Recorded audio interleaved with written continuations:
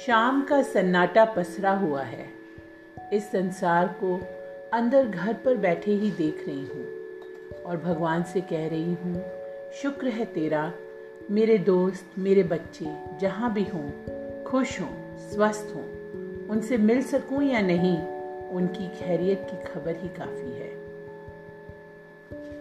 कई बार मेरे स्टूडेंट्स मुझसे पूछा करते थे कि मैम, आप सारा दिन वीडियो गेम्स खेलने के लिए मना क्यों करते हो?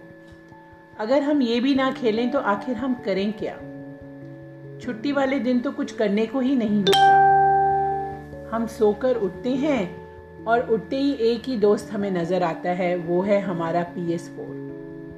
4-5 घंटे उसमें निकल जाते हैं। फिर शाम को हमने कहीं ना कहीं घूमने जाना ही होता है। ये सब सुनकर मैं अपने भूतकाल में चली जाती, जहां बोरियत शब्द हमें पता ही नहीं था। इतवार का दिन मतलब सारा परिवार इकट्ठा।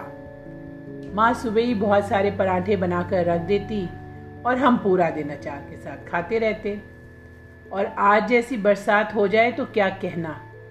जब तूफान आया, बरसात हुई, तो देख रहे थे, सुन रहे थे ना आप कि फ़ोन और लैपटॉप में बिजी थे।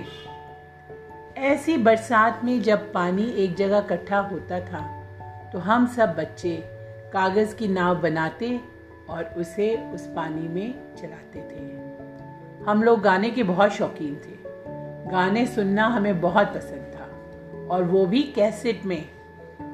घर में क्या, पूरी गली में एक ही लैंडलाइन होता था।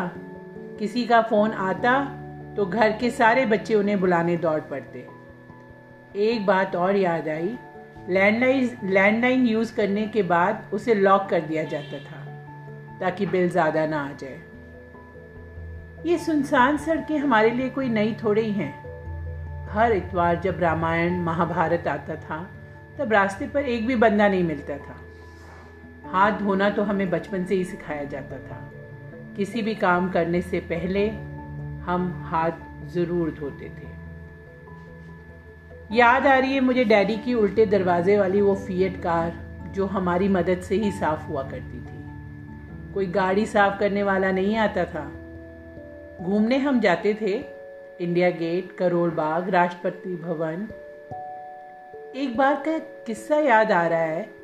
एक दिन डैडी के साथ हम तीनों भाई बहन इंडिया गेट गए। मज़ेदार बात ये कि पिताजी पर्स उठाना भूल गए। जेब में थे सिर्फ 20 रुपए। और मानोगे हमने उसमें क्या क्या खाया? भेलपुरी, गोलगप्पे, आइसक्रीम, बुड्डी माई, और हाँ, एक गुब्बारा भी खरीदा था और उसे उड़ाया भी था। है ना मज़ेदार किस्सा? चलो, अब कल मिलूंगी। बाय।